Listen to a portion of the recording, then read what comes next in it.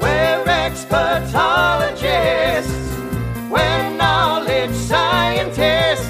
Using our brains, loving our brains, sharing our brains with the people without brains. We're expertologists. We're knowledge scientists. Cleaning our brains, shaving our brains, using our brains to fill the world with love. Welcome to the Expertologist. This is Professor Dr. Justy Jones. With me, as always, is Professor Charlie Crunch, Professor Kit Pongetti, Professor Stephen Harwood. Well, listen, we got all kinds of questions sent to us by listeners in all kinds of different ways. So let's get to the questions right away here. This question was left as a voicemail that I deleted, but I do remember it. It was you have all your voicemails transcribed by one of your assistants. Your scribes. Sorry, assistant scribes. Yeah, because the automated one might as well just be Bob Dylan lyrics. It didn't make any sense. So yeah, my scribe wrote down pretty simple. Just why do ninjas wear black? Nice and short one. Sure. I didn't get the name. Why do ninjas wear black? Yeah. What was that, Dr. Harwood? No, it's a Bob Dylan lyric, right? Yeah. My understanding was that they need to be stealthy, and black is a slimming color, and it's much easier to be stealthy when appearing thin than obese. That's my experience with my massive weight oscillation problem. It's a fact that the reason that most people go into ninja-ing is for weight loss purposes. And then all the stealth is a good workout, being stealthy. It is. They have one in my local gym here, the stealth workout, and just running and then on a conveyor belt. Some people call it a treadmill at the gym. I just consider the mini conveyor belt. It's only a conveyor belt if you stop running on it, then it'll convey you somewhere. It suddenly turns into a conveyor belt. So I hop on one of these conveyor belts behind somebody and see if they can tell I'm there. So it's two people on one of these treadmills, conveyor belts, and hopefully then I let it scoop me off, and then I'm behind somebody on a bike, not technically on another bike, but just kind of lurking over their shoulder. Sure. Lurking can burn up to 300 calories per hour. Yeah, lurking is a great workout. Yeah, because with lurking, of course, you're never in a state of loiter. You're never in a state of non-motion. Lurking, you're always kind of, you have to there's all those muscles you're using, the lurk, anterior, there's a fine line between lurking and loitering. Yeah. It's legally. When you see a loitering sign, just make sure you just a little shift in your lurking instead of loitering to avoid legal complications. Yeah, it never says no lurking. So the thing is, it sounds like they start to wear the black almost psychologically, and then it's kind of like law of attraction, where if you kind of get your confidence up that maybe I'm slimmer, and I think Dr. Crunch mentioned, of course, your mouth is covered, so you're less prone to snacking because it just kind of it just goes into the mask. And it's the whole thing. You have to take it down, right? And it's just that half a second of, do I want this Triscuit that badly that I'm gonna, it's not worth it. It's not worth it. Right. Drop the Triscuit. Better than dropping the Triscuit, you fling it that's how you start learning your throwing skills. That's exactly it. First start with crackers that you don't want to eat. Right. So Bob Dylan was, he was certainly trying to encourage the weight loss community, as he always was. Most of his songs, I think, had to do with weight loss, as I interpret them. Definitely. Does like a Rolling Stone, just keep moving. Absolutely. Doesn't have to be much, but just be rolling. In fact, you know what I have here, and Dr. Harwood, I think you might have this too, but I have a little known song by Bob Dylan where it's not as murky about the weight loss. It's really kind of delivering a matter of fact. So if I hit play here, Are we going to hear? Let's see if we can get this to hook up with some lyrics. Hey, you're looking really fat. What say we go for a walk? Walking burns a lot of calories.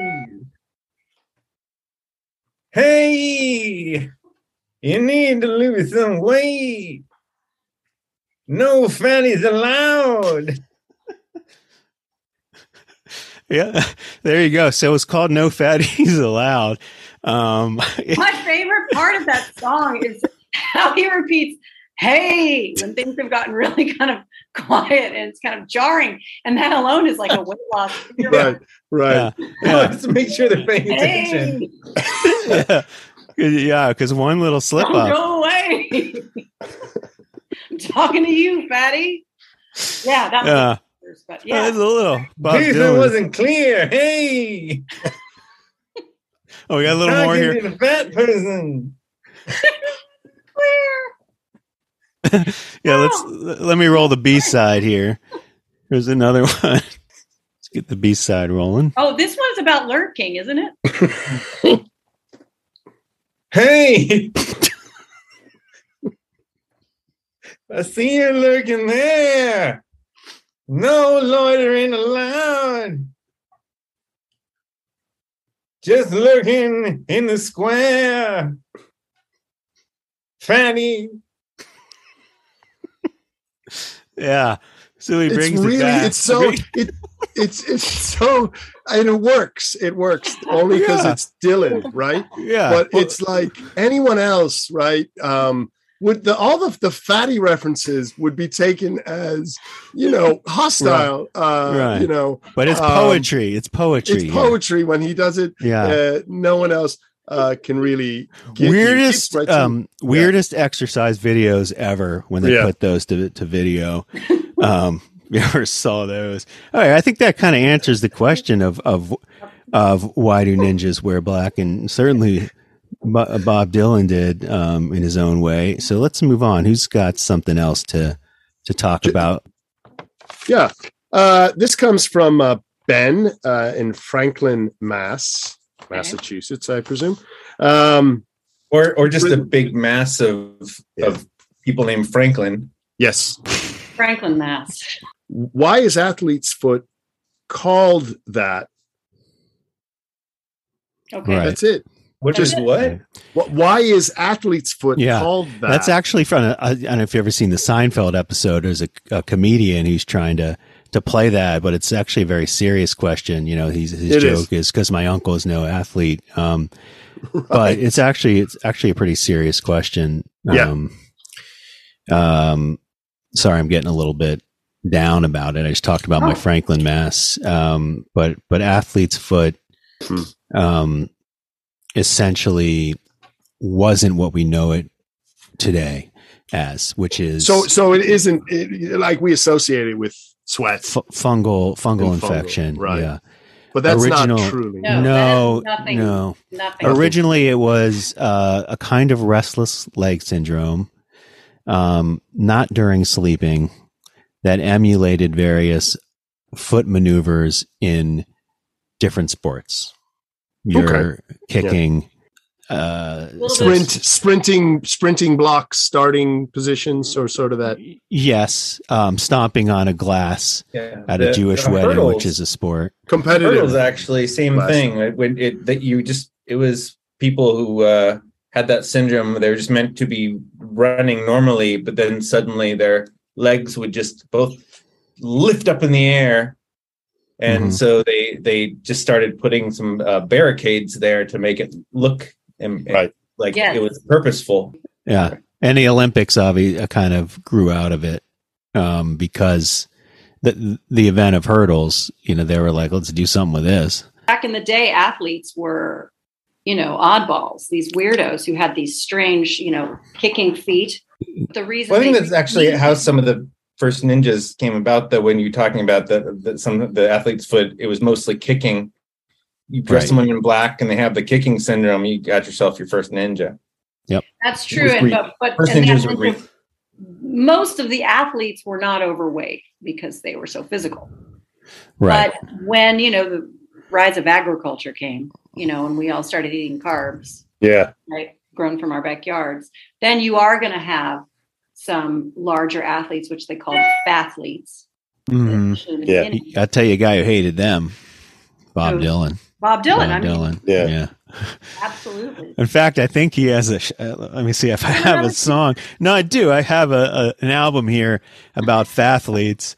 The overweight athletes here. Let me just dig this out of the case. Whole album, that live album he did. That's right. Oh yeah, that's right. Thank you very much. Thank you very much. The next song goes out to my fathlete.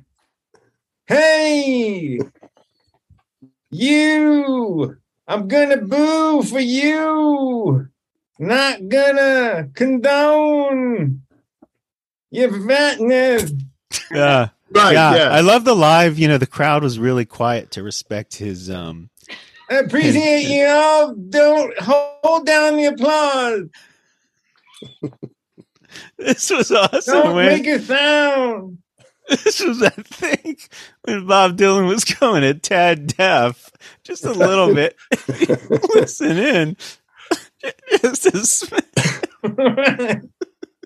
Let's do Hot Topic. We don't do this every time, but we do it a lot because as expertologists, we all know the same answers objectively, but then there are things we like to talk about subjectively because we're not automatons just because we're scientists. We're not robots. So let's see what do we got on the Hot Topic board here. I have a hot topic. It's something I talk to my brother about a lot. It's the panda bear. We spend $700 billion on trying to have the panda bears basically stay alive as a species, whereas no other animal gets even close to that. The next one is the aardwolf, who we spend $20 million on in terms of trying to help them mate, eat. So is it worth it? Is it worth keeping this panda species alive with the resources it is taking, which is more than we're spending on Ukraine aid, the pandemic? Is it worth it? I'm a hard yes on this as well. Really? Hard yes. Yes. Did you say the pandemic? Right. That's kind of what they call it. And, they call it the pandemic. Yeah. And I think it's been more destructive than the war in the Ukraine and the crisis around the COVID germ. I mean, a panda is like a modern day unicorn. Loss of one panda is like loss of just an essential soulful magic on this planet. But see, I couldn't disagree more. And you brought it up. I mean, Jesus Christ. You brought it up. The unicorn does not exist more. Thank God. What dicks were they? I mean, they gouged. How many people did they gouge? More than a bull. People don't realize. Here's the problem. Huh? It's difficult to gauge how much they gouged. It's hard to gauge how much they gouged. The panda is, just like the unicorn, a deadly force of evil. And pandas do maul people. People don't know that. Do you know how many zookeepers are killed a year by a panda?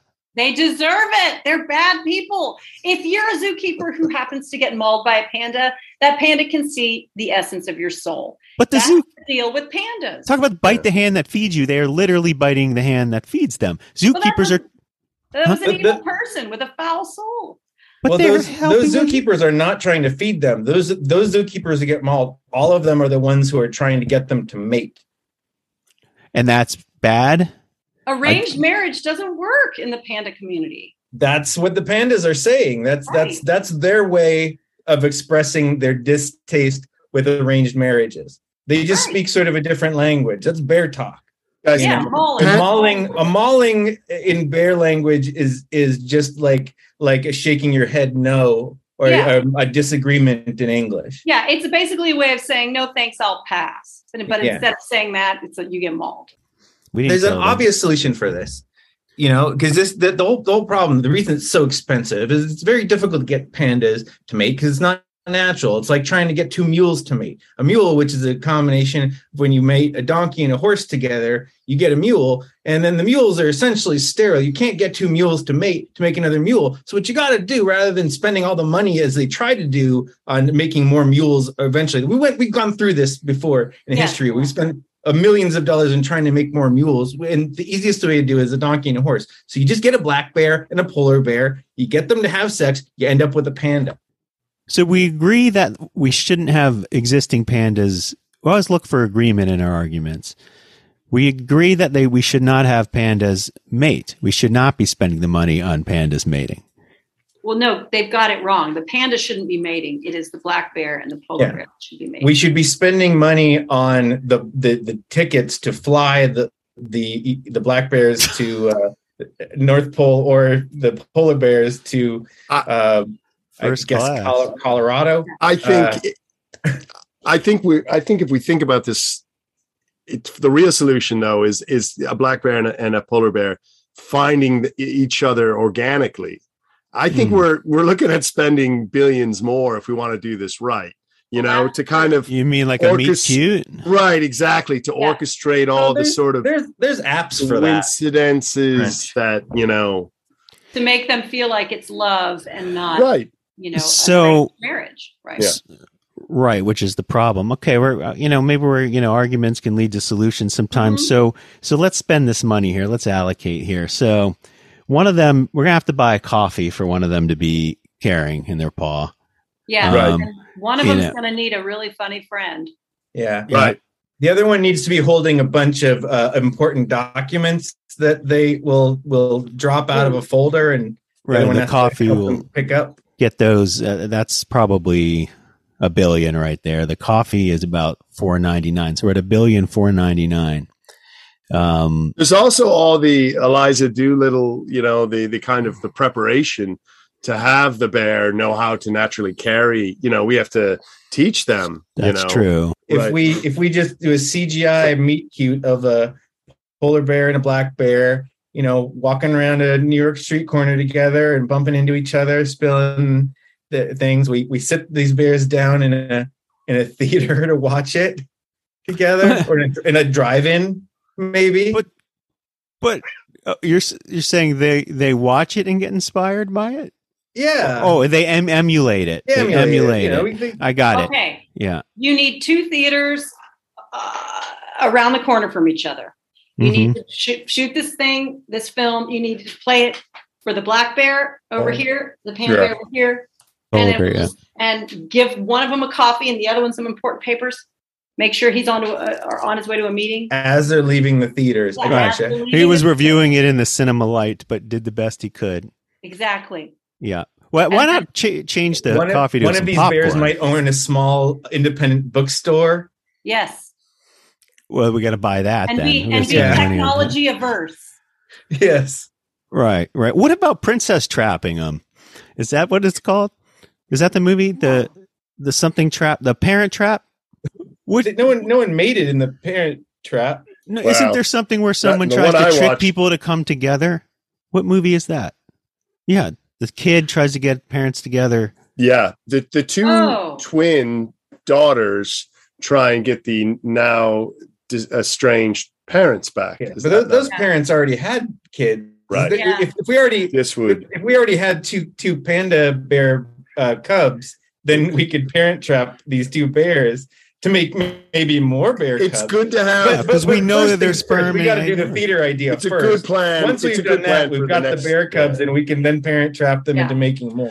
I mean, there's some spots here where we agreed. Well, I think we agreed we have to.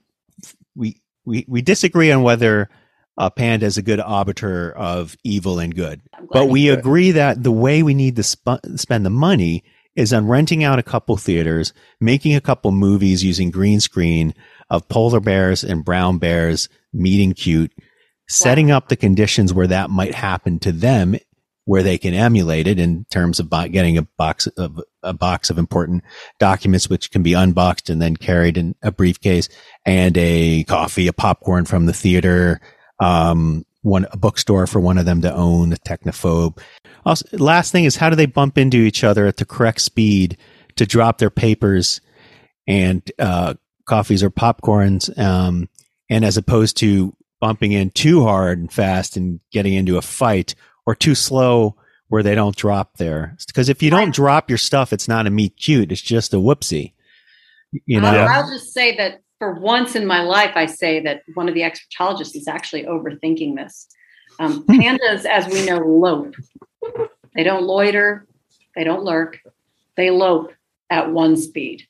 Mm-hmm. That's why they're so fat, because it doesn't burn any calories. Yeah. I think, hold on, just to close that, I think Bob Dylan has a song about panda bears loping and therefore not burning a lot of calories. Panda, you're looking pretty fat.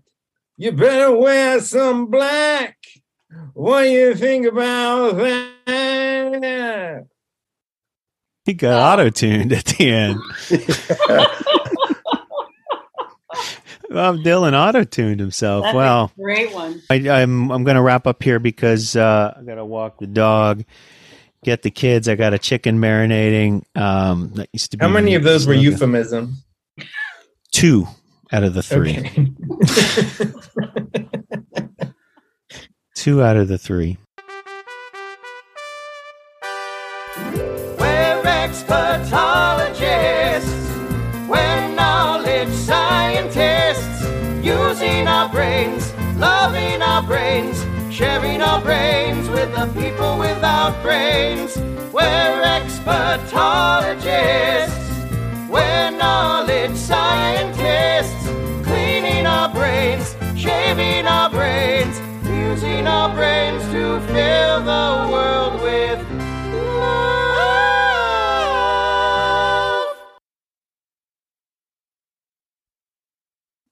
Hey, they're expertologists. They're knowledge scientists.